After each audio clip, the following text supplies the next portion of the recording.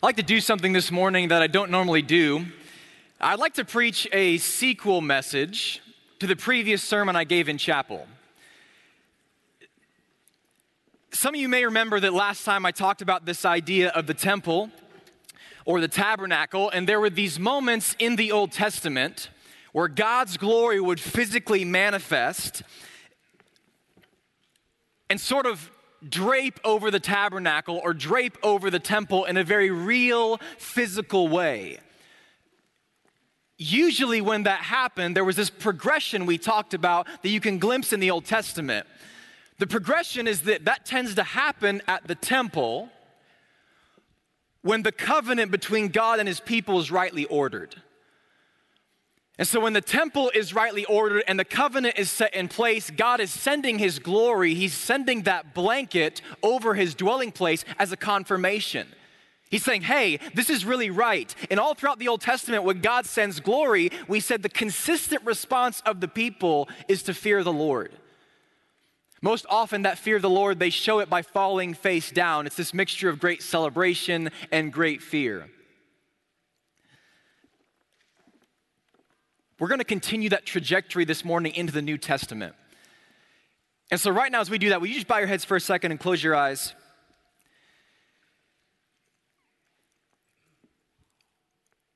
Take the next few seconds and just invite the Lord to speak to you this morning.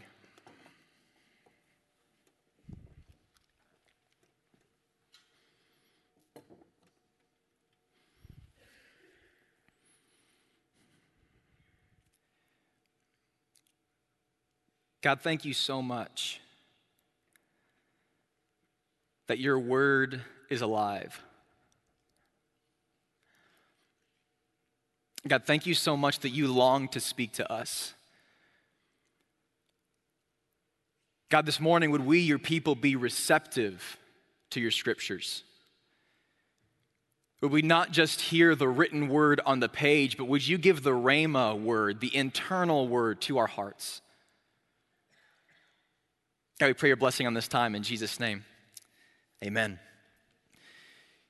This is from Matthew chapter 17. The words will also be on the screen for you to follow along. And after 6 days, Jesus took with him Peter and James and John, his brother, and led them up to a high mountain by themselves. And he was transfigured before them. His face shone like the sun, and his clothes became white as light. And behold, there appeared to them Moses and Elijah talking with him. And Peter said to Jesus, Lord, it's good that we're here. If you wish, I'll make 3 tents here, one for you, and one for Moses, and one for Elijah. He was still speaking when, behold, a bright cloud overshadowed them. And a voice from that cloud said, This is my beloved Son, with whom I am well pleased. Listen to him. When the disciples heard this, they fell on their faces and were terrified. But Jesus came and touched them, saying, Rise, have no fear. And when they lifted up their eyes, they saw no one except Jesus only. As they were coming down the mountain, Jesus commanded them, Tell no one the vision until the Son of Man is raised from the dead. And the disciples asked him, Then why do the scribes say that first Elijah must come? He answered, Elijah does come and will restore all things. But I tell you, Elijah has already come. And they did not recognize him, but did to him whatever they pleased. So also the Son of Man will certainly suffer at their hands. Then the disciples understood he was speaking to them about John the Baptist. After 6 days is the first phrase in this passage. So this is 6 days after the book of Matthew has taken a pretty key transition, and Jesus starts to predict his sufferings and his death. They walk up this mountain, and as they get there, they have this transfiguration moment where there's all this light shining, and Jesus is at the center of that light. Now that's really important because to a Jewish reader, that right there would initiate a whole lot of memories of the Old Testament. I mean, bright lights with the figure of a man at the center, that sounds a whole lot like the book of Ezekiel. That's a whole lot like the book of Daniel. I mean, this sounds very, very familiar to them. And as Jesus is shining, these two figures, Moses and Elijah, step next to him. Moses established this. He's the guy that initiated the covenant at Mount Sinai. Elijah is the great prophet in the Old Testament. When this whole progression was broken, he called the people back to them. Moses and Elijah are also the two individuals in the Old Testament to whom God's glory appeared personally. Moses in Exodus chapter 33, Elijah in 1 Kings chapter 19. I mean, these guys are like pillars of the covenants in ancient Israel. And the Bible says this bright cloud overshadowed them. I mean, we're talking very explicit reference to Old Testament God's glory being revealed. The same Greek word that was used in the Old Testament to translate it into Greek when they talk about the glory of God, overshadowing the temple, same Greek word used here. I mean, guys, in every way, this chapter is the New Testament sequel to Old Testament glory. So within my friend group, there's like half of us that are diehard Lord of the Rings fans. And we know everything about this. Like, I could tell you all the backstory, everything that's going on. The other half of my friend group is completely clueless as to what that meant, okay? So just to give you some background, if you don't know anything about this, up until this point, it would be fairly easy in Lord of the Rings, if you didn't know the backstory, to not really get who Gandalf is. Like, you kind of know he's special. You know he's powerful. You're not exactly sure why. Like, okay, is this guy like a king? Is he a warrior? Like, who is he? This is kind of the first moment where there's this full access moment where Gandalf's like, hey, I'm the White Wizard. Like, I'm the leading authority in good magic in Middle-earth and in defending our place from evil. When I see that, I think of the Transfiguration. I really do, okay? It's this moment where Jesus, there's all this confusion of who Jesus is. Is Jesus a prophet? Is he the Messiah? Is he Elijah? And there's this very clear moment where Jesus throws back the gray cloak and is like, hey, this is who I am. Like, this is the fullness of my glory. And guys, in culture, we're so obsessed with those full access moments. Like, we want these moments where a magazine gives us the behind the scenes on this like author or like a sports star. This moment in the Transfiguration is super significant, especially when you think about Old Testament access to God.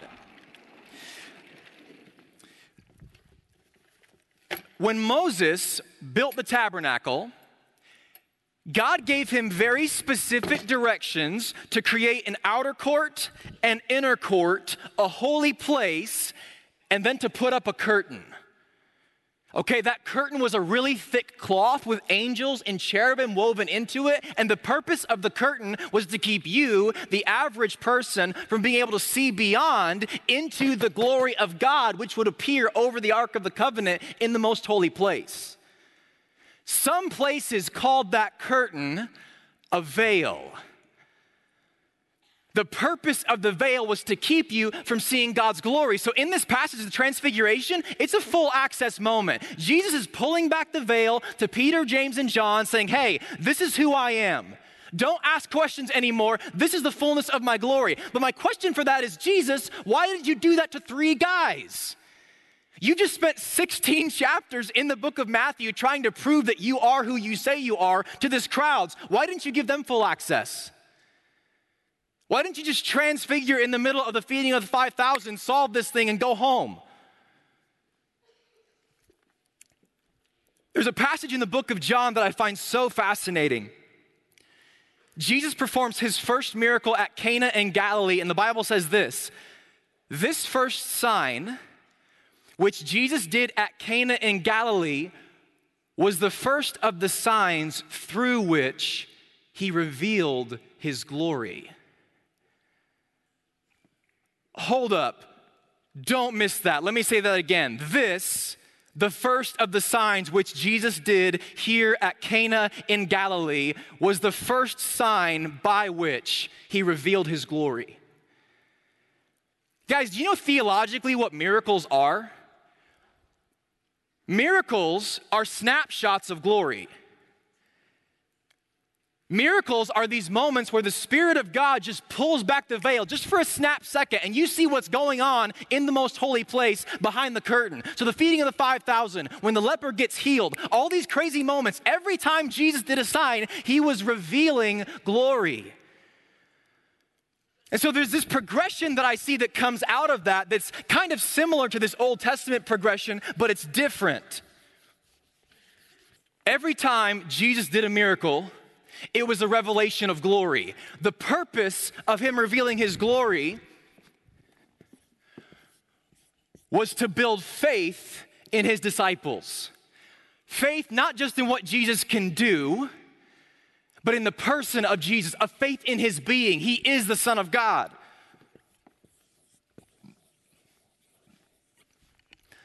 Those miracles were stepping stones to build their faith, to get them ready for a Matthew 17 type moment, for a transfiguration type moment, where God doesn't draw back the veil a little bit, but he completely unveils himself in the fullness of his glory. 2 weeks ago, I had a friend named Brittany who came and visited for one of our Awaken United services. And Brittany and I went to college together, and way back in the day, I was a spiritual leader for a ministry called Altar at Indiana Wesleyan University.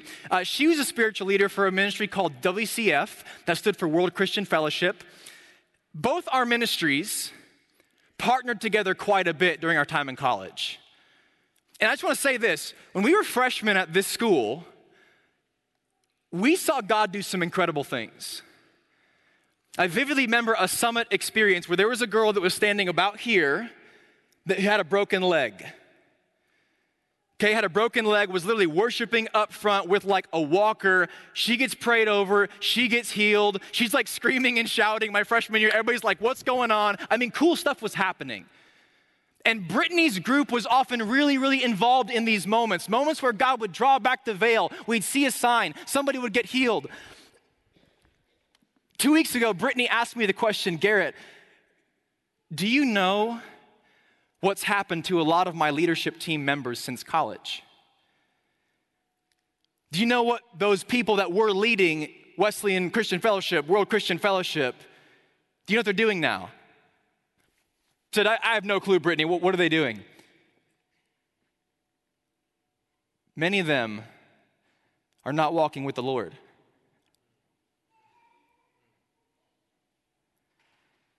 She said, some of them are atheists now, Garrett.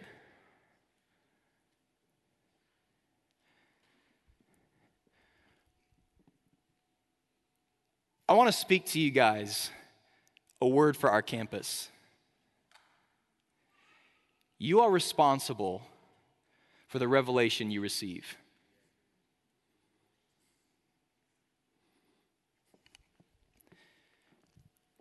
Jesus revealed his glory to the crowds.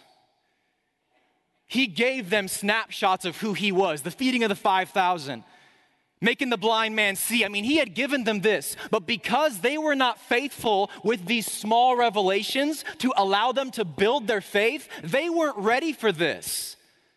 They weren't faithful with the revelation of God's glory they had already received, so why would God invite them into more?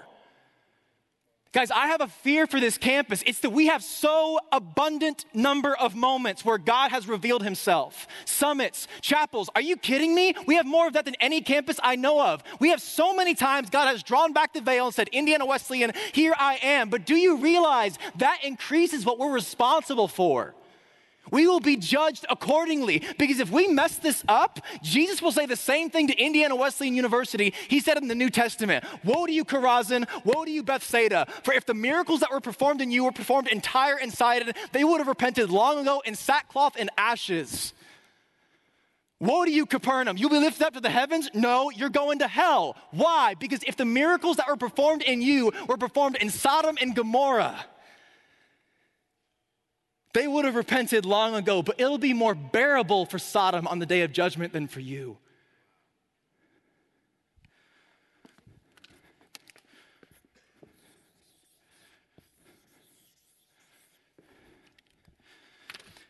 The word from the Lord is, if you get a snapshot of God's glory and you don't deal with it and steward it well, the result is judgment. Friends, it would have been better off for some of my and Brittany's friends in college to have never been part of that.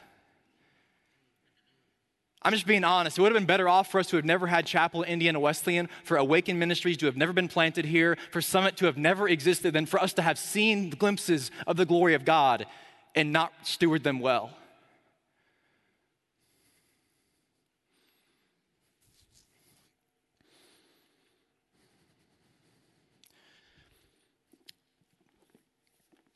God, I just pray that right now, for everybody in this room, that you would bring to mind moments in the past where we saw your glory.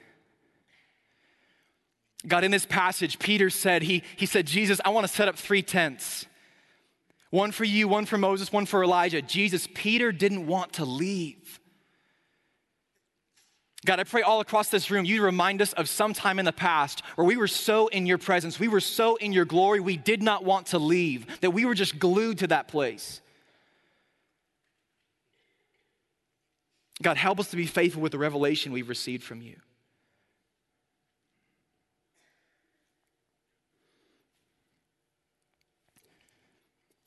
In Jesus' name, amen.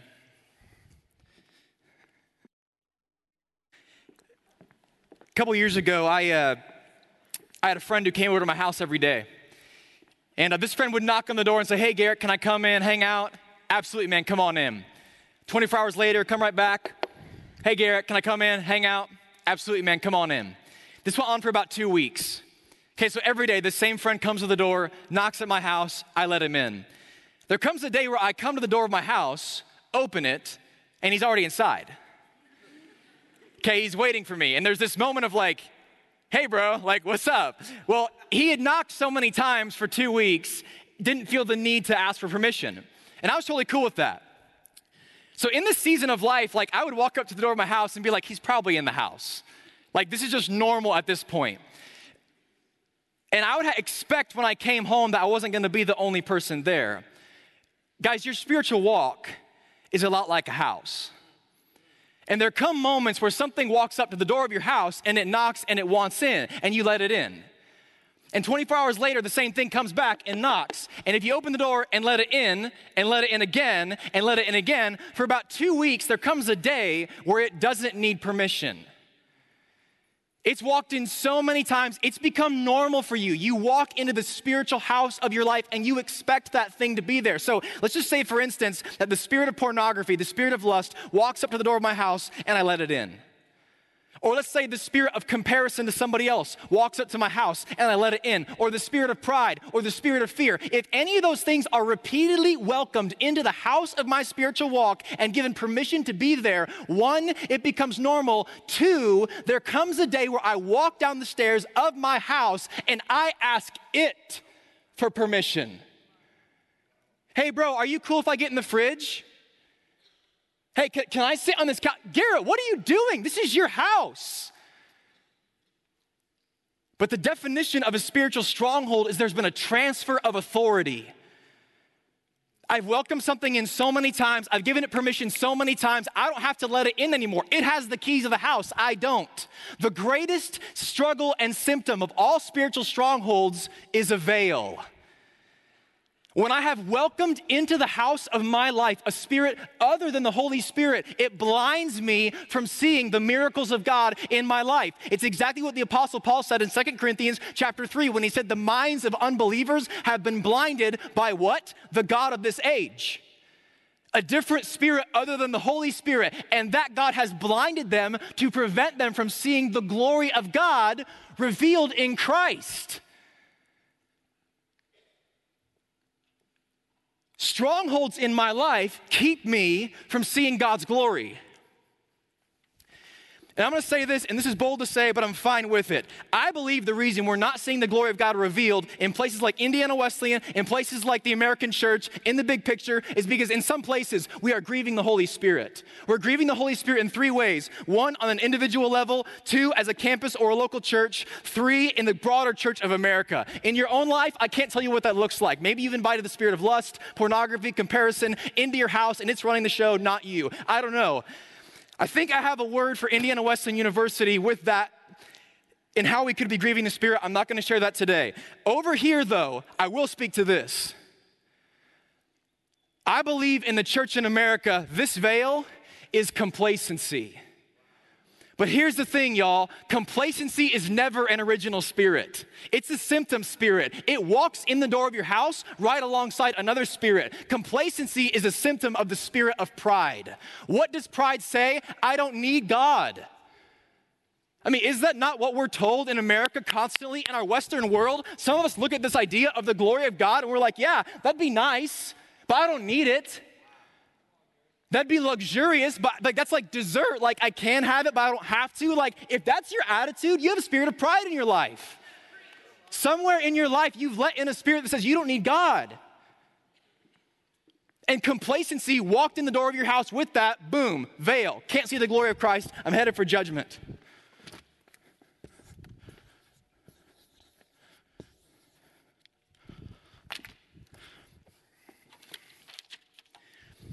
But I love this. I love this. Can we just celebrate there's hope in the gospel? There's hope in the word of God. Check this out. Just a couple verses before that in 2 Corinthians. But when one turns to the Lord, the veil is removed.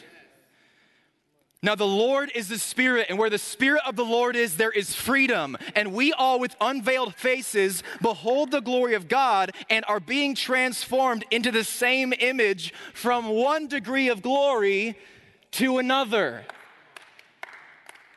For this comes from the Lord, who is the Spirit. I don't know what your theology says. My theology says this. If I've invited a different spirit other than the Holy Spirit into my house, and because of that there's a veil, that veil is removed in the name of Jesus when the Spirit of the Lord becomes Lord again of my house. So literally, guys, if you want to see the glory of God revealed, step one is take back your house. Like give the Spirit lordship in your life again and say, hey, Spirit, I'm sorry I've submitted my mind and my ways to this other spirit. I give you this back. Where the Spirit of the Lord is, there is freedom.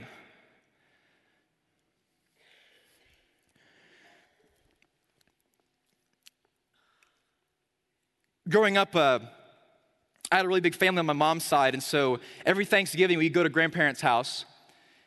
And Grandpa started this tradition where he would get a really big wagon, big wooden wagon. He would pull it behind a tractor, and he had these cornfields that were around his house, and so he'd take us on a big wagon ride on these cornfields. Cousins, aunts, uncles, everybody piled in the wagon.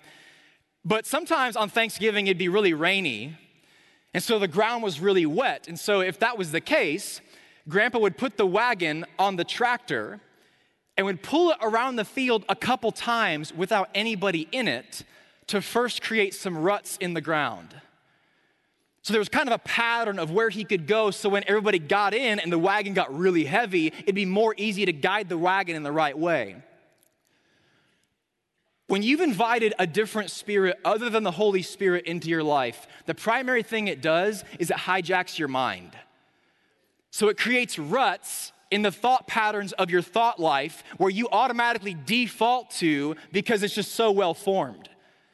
It's like I've literally lusted for so long, lust is just the default. There's ruts in the ground of my mind. My wheels go there. Like I've just compared myself to other people for so long, I don't even realize I'm doing it. That's the scariest part about a stronghold, guys. When it's there, you don't even realize you have one. You have a veil, like you by definition don't know. So what you have to do on a very practical level, if you want to reclaim your mind, reclaim your house, you have to form new ruts. You have to use the Word of God, scripture memory, meditation, prayer, and the church of God, accountability, mentoring, your pastor to form new ruts.